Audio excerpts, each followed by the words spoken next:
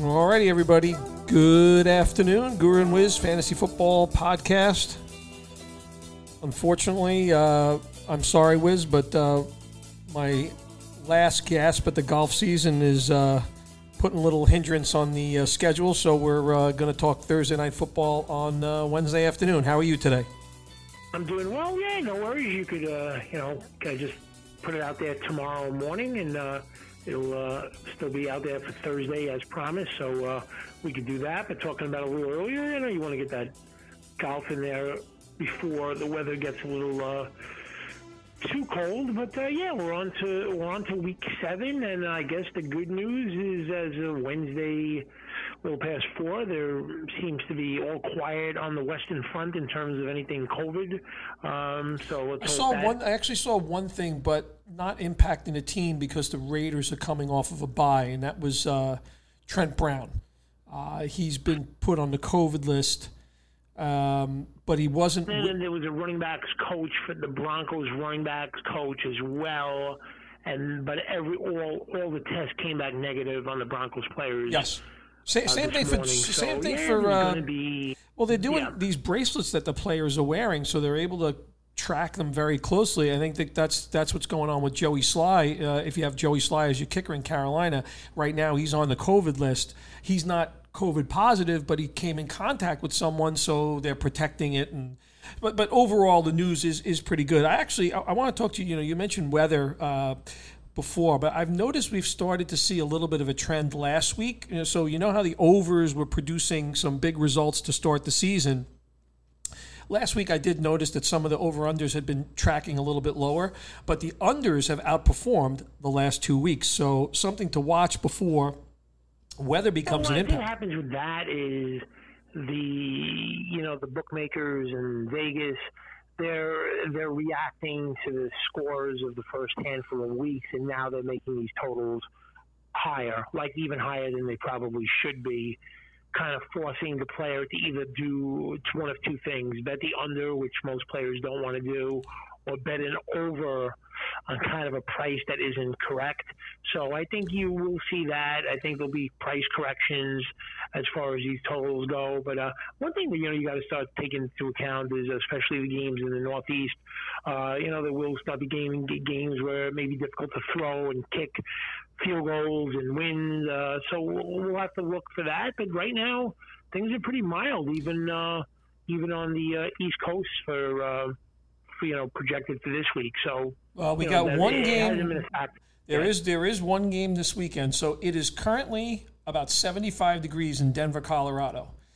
And the game time forecast as we sit here right now for the Kansas City Chiefs against the Denver Broncos are temperatures in the 20s and snow this Sunday, Broncos, Kansas City Chiefs. So that's something that you're going to have to check out, make sure it's not like crazy windy. The total is, I think the total is reflecting that. I'm looking at the line right now. It's only 46 points in that game. So that is definitely could be a factor in that game. And I read something else about that game, and we'll definitely talk about the weekend games either Friday or Saturday. But I saw something where Andy Reid said that even though Le'Veon Bell was going to dress for the game this week, I mean, I don't know, he may or may not. I can't imagine that he's going to get too much of a workload, even if he does play. But something to keep your eye on out as far as the Chief Bronco game. Most definitely. So I have a couple before we get into the Thursday game. I do want to go over a couple of things with you. First off, the move for the Miami Dolphins, sitting at 3-3. They've got some momentum, playing well on both sides of the ball. I even saw comments from Ryan Fitzpatrick. He was extremely disappointed, by the decision, and we always thought that Fitzpatrick would be, a very good mentor for Tua. What's your view? I mean, my initial reaction is this is a little premature, given that the Dolphins have a legitimate chance at making the playoffs. Is this thrusting the player into action too soon? I'm curious. I know you are very high on the player coming out of college. Is this the right time in your eyes? And what's your thought of how this impacts Miami kind of moving forward here? Yeah, I mean, I have a few different thoughts on it.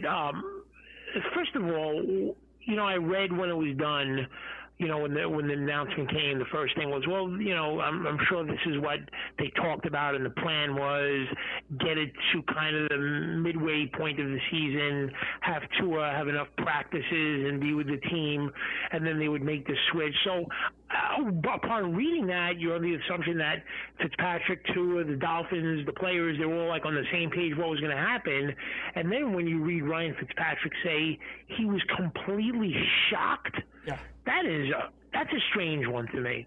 That's a strange one to me. I'm not sure where that decision is coming down from. I'm not sure if that's the head coach who's making that call or ownership is making that call. It seems odd. That's number one. I'm not sure the Dolphins expected themselves to be like only one game out of first place, and certainly right in the midst of playoff contention. But they really are. And but also, what do you do in the event the Dolphins play poorly and Tua plays poorly and they lose? Do you then go back to Fitzpatrick? How does that emotionally set on Tua? What happens in that case? I mean, I would have – listen, we don't know. We're not with the team. Tua may be lighting it up. It may be a similar situation, and I'm certainly not going to say Tua is going to be the next Patrick Mahomes. But what we ended up finding out was it was obvious to anybody who was around the Chiefs that Patrick Mahomes was on a different level than Alex Smith. Patrick Mahomes is probably on a different level than just about any other quarterback on the planet. But it was obvious to anybody around the Chiefs that it was inevitable, and that was going to be the case almost as soon as Patrick Mahomes came onto the team. So that could be the case here. But what I would have done was I would have let it keep going until at least the Dolphins lose a game. Or if Fitzpatrick has a poor game. He did have one or two poor games early in the season. I guess they didn't feel Tua was ready. But I would have kept this train rolling until Fitzpatrick played poorly or they lost the game. Yeah, I'm a bit surprised at the timing of it. If this is 11 or 12 games into the season and the Dolphins are sitting here at 5-7, I think the conversation is going to be different for me. But I just felt the timing was a little bit odd. And we kind of talked about this in a couple of podcasts last week where we felt, given the abnormalities of the preseason and lack of it, that rookies didn't get their normal repetitions, and now we're starting to see some of those rookies in both the passing and the rushing game. Look at what Jefferson's done the last few weeks. We saw what DeAndre Swift did last week. So the progression with the players getting more comfortable within the system, getting more repetitions, and the usage of those players looks like it's on the increase. And I think this is a trend that we could see, throughout the NFL. Tua is an example of that. We've seen some others, but perhaps this is a trend that will continue to evolve as we move through the NFL season. Yeah, I wouldn't argue against that. I could see that being the case, but we'll talk more about the Dolphins and all the games that are going to be played on Sunday. But I guess the main topic of today's podcast is going to be the game tomorrow night between the New York Football Giants traveling to the city of brotherly love to take on the Eagles. And right now, I'm looking at the point spread, and the line is down to 4.5, and total is 45. And I guess with home field advantage is about worth that spread. They're saying the two teams are kind of even, and I guess it's probably right considering all the players that the Eagles are missing. So I guess first from a point spread wagering standpoint, do you like either side or the under/over in this game? No, I don't like touching those passing numbers. Seem about right. These are two offensive lines that are a complete mess. I think these two quarterbacks are probably, if not the two most pressured quarterbacks in the NFL, right there with the top of them. They've had a lot of problems. I think the Giants are last in the NFL in yards per game right now. Somehow Carson Wentz has gotten it done in some of these games, but we know that offensive line is beat up, and it's just his skill position personnel is completely destroyed. And the same for the Giants, right? The Giants lost Saquon Barkley early in the year. Sterling Shepard is gone. So two teams very, very decimated in terms of personnel. Yeah, I would agree with that. So looking at the game, I took a look at the player props. We even have not even had a chance to discuss it for 1 second, but so I guess we'll just talk about it right now. I like Boston Scott over total yards in this game, and I do understand that the first time around earlier this season when Miles Sanders missed a game, that Boston Scott basically did nothing. Yeah, it wasn't like he basically did nothing, he did nothing. But in looking back at last year, I don't know if it's all luck or good fortune that Boston Scott is getting to play the Giants in his start this week, but he absolutely walloped the Giants both games they played last year. Both games, I think, one game he went well over 100 yards total offense. Another game, it may have been that game, but his line score in the two games, I think, were like 4 touchdowns, over 200 yards of offense. They have the under and over for rushing and receiving at 71.5 for Boston Scott. I'm not sure about any other player on either of the teams, with the exception of Boston Scott over total yards. We haven't talked about this. Did you get a chance to look at it? And if you did, any views whatsoever? So Boston Scott was a player, as you know, that I had some significant confidence coming into the season that he would be used in a different fashion. I thought he would be the Eagles' version of Chase Edmonds, and it's definitely not come to fruition thus far. I don't know what's behind it. I don't know if he's missed assignments blocking. I'm really not sure. He got out. He was slow out of the gate, and his touches have been extremely limited. So much so, like, I'm glad to hear you have some confidence in the player, and I agree with you. He did do some serious damage against the Giants last year, but so much so I started thinking about actually picking up Corey Clement in a couple of leagues or playing him in DraftKings, not having the full confidence because I haven't understood. It's been very surprising, especially given that the Eagles' weapons are limited, that they have not used Boston Scott in the passing game whatsoever. So it's been very surprising to me. So I don't have this, even though I've picked them up in one league and I've kept them rostered in a couple of leagues, my confidence is not as high as yours. So while I'm happy to hear your confidence, I've just been, kind of shocked at the way the player's been used thus far this season. Yeah, I'm confident about, tomorrow for use of Boston Scott. I think he's going to have a strong game. And I know, a lot of people now, I mentioned it as my sleeper wide receiver 2, I forgot, it was 2 or 3 weeks ago before anybody had even heard really of Travis Fulgham as a dark horse pickup. And I know maybe a lot of conventional wisdom is, maybe in DraftKings and props to play Travis Fulgham over yards, but James Bradbury is one of the real bright spots in the Giants defense at cornerback, and I have a feeling that James Bradbury from the Panthers, who the Giants signed, is probably going to be covering Fulgham all over the field. So I'd be having a cautious approach with Travis Fulgham in the game tomorrow, unless the Giants play a different kind of defense. But Bradbury is a terrific cornerback, a terrific cover guy, and he may give Fulgham a difficult time tomorrow. So just looking at the whole game, I just can't trust anybody on the Giants.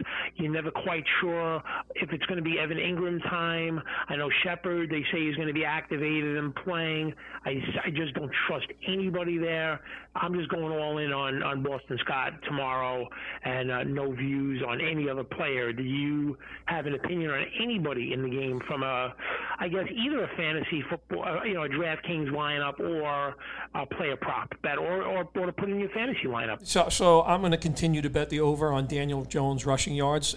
Almost every game, I think it's worth doing. He just basically breaks one out almost consistently. So I do like that. I like the odds that they're giving you for his touchdown passes over 1.5 touchdowns. Even though he's not really done that, I like the odds that they're giving you. So to me, that That's a bet that looks interesting. And I like both tight ends in this game. So to my knowledge, Dallas Goedert is not playing in this game. Richard Rodgers, with no Zach Ertz, he's literally the last man standing at tight end.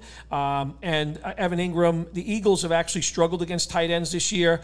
And I think Evan Ingram, his yardage, something like 36.5, I think is what it was, if I'm not mistaken. So I think that's what I saw. I like the tight ends in this game to kind of make a little bit of noise on both sides. Not that I'd put massive on it, but I could see both tight ends being an integral part of the passing attack for this coming week.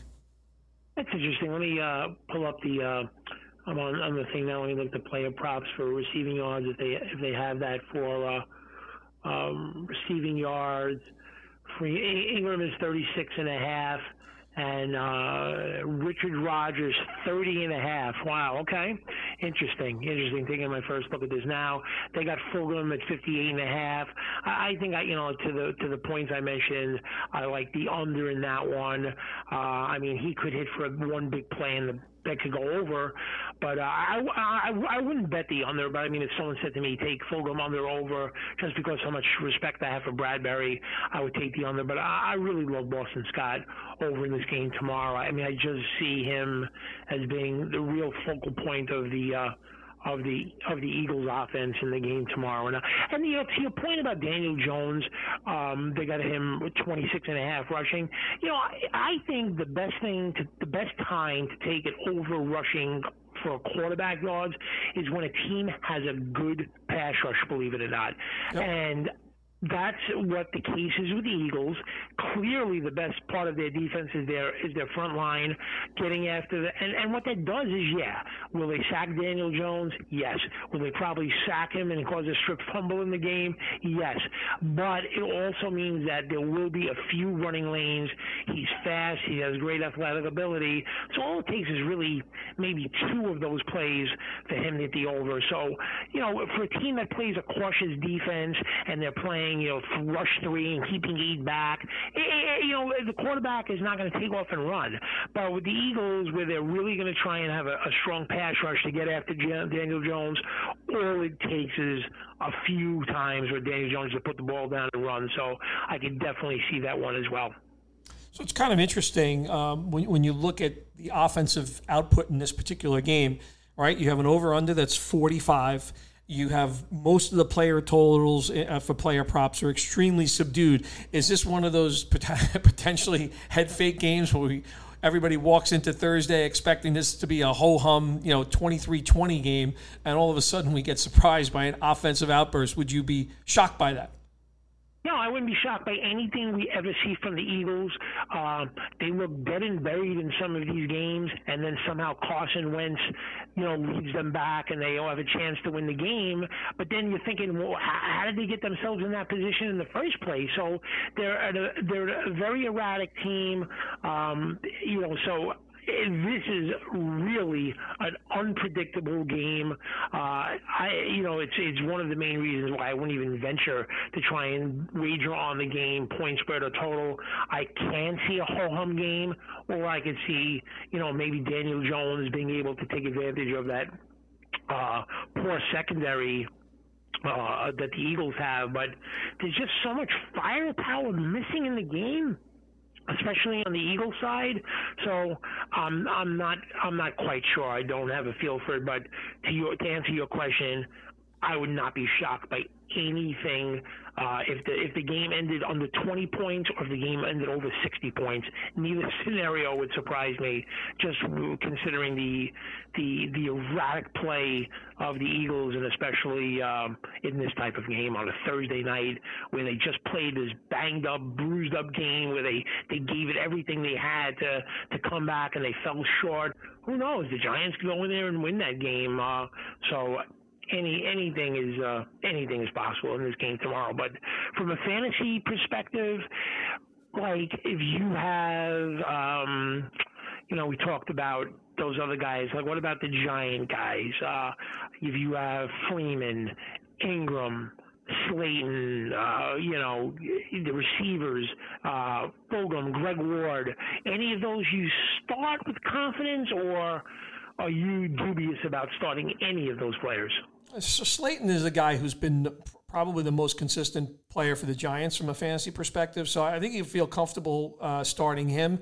With the Eagles, it's been very inconsistent. Ward was kind of quiet this last game. He got lucky to get a 2-point conversion late in that game. If Carson Wentz is spreading it out amongst his pass receivers, as you mentioned, with Boston Scott. Let's see how they utilize him in the passing game. But I would say the only person in the passing game that I would trust this week, actually, like I said to you, is the 2 tight ends. And I'd say Darius Slayton. And Devonta Freeman's going to touch the ball 20 times. His yards per touch has not been significant, but he's been touching it 20 times. I'd say the one thing, even though I don't think he's playing in this game, but from the looks of it, the Ertz injury is going to be something that's going to linger, at least, somewhere in the neighborhood of 3 to 5 games. And if Dallas Goedert is sitting out there on any waiver wires, which in more shallow leagues, that's probably the case, but that should not be the case. I think you got to make sure that if Dallas Goedert's available, this is a week to go get him because he could be back as soon as, kind of week 9. I think the Eagles are – when are the Eagles off? Are they off week 9? I think they are. The Eagles are off in week 9. But, I think potentially, Goedert could make some significant noise. We always felt an injury to Ertz was a big deal to Dallas Goedert and kind of gravitating him to an easy top 5 tight end. And you can get some significant production from him, when they come off that bye week, if that's when they actually activate him or if he gets activated as soon as next week. Yeah, I think, there was people questioning, why the Eagles didn't give Ertz, a lot of money to keep him around for the next 3 or 4 years. And probably they saw practice after practice that not only is Dallas Goedert younger, but he's probably in that time frame of when that contract would be over the next couple of years. He's most likely going to be a better player, and he was a more dynamic player when they were both on the field the first couple of weeks. So, yeah, I would agree with that. I mean, if someone said to me, which player do you think is going to come back first, I would say Dallas Goedert, but they probably may both be back by week 10 or week 11 or something like that. But, yeah, I think Dallas Goedert, if he's available, certainly without Zach Ertz around, he's a top 7 tight end, and even with Ertz there, he could be explosive in the passing game. So I agree with that as far as picking that player up. So I'm going to go back to a player that we discussed, right before the season started. I asked you a specific question on this player. Your answer was that you believed he would be playing games in the NFL this season, and that is Antonio Brown. And there is noise starting to be made around Antonio Brown potentially suiting up this year for an NFL team. I know in some leagues he is rostered that I'm in some leagues he is not. Do you still feel confident in your prediction at the start of the year that Antonio Brown will, in fact, be on an NFL field at some point in time this season? Yeah, I mean, my view has not changed. I would still probably put it by the preponderance of the evidence, I guess, that would be in a court case. I would probably say maybe 51-49, not like guaranteed or I'm sure of it or probable. I would say probably just a little bit better than 50-50, chance that he is. I would still put it the same way. My feeling hasn't changed. That's probably around 51-49, something like that. A little bit better than, more likely than not that he will.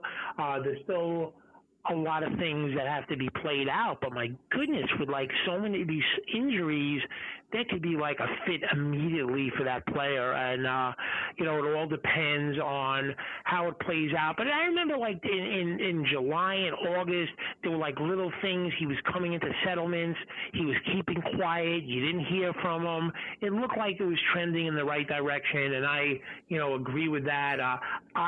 In a league where if you take a player you could keep a player that you take between rounds 11 and 16 the following year, and I drafted Antonio Brown, and I rostered him, and I've kept him in round 16. So if he plays next year, I will have Antonio Brown in a snake draft for round 16. And I happen to see in another league that I'm in, somebody picked the player up today in a different league. So I'm guessing there is some noise, but there's going to be a bunch of things that fall into place. There's going to have to be be a team that's willing to take a chance on the player. That team is most likely going to be a contender. That team that's willing to take a chance and is a contender is also probably going to have an injury to somebody, at their skill position that would need the player. So there's going to have to be several things that it would have to fall into place. But I can see all of those things happening, and it'll certainly be interesting to see what how that plays out. I would say this. I know Seattle has been the topic of conversation for a while, but to me, I can think of no better spot for him to land than the Green Bay Packers. I just think that's the most ideal. Oh yeah, I know. Yeah, I mean, I'm not sure Seattle. I know Pete Carroll is an erratic, optimistic guy that is capable of doing anything, but I'm not sure, unless Lockett or Metcalf went down with an injury, that they would want to, do anything with that mojo and the way their offense is going. But Green Bay, certainly, I said it at the very start, that would be the team that sticks out like a sore thumb. And probably another one in that same division, the Chicago Bears. They look like, after 8, 9, 10 games, that they're certainly going to be in contention still, no matter what. So that's another team that desperately could use a wideout, or you just may see Kansas City sign them.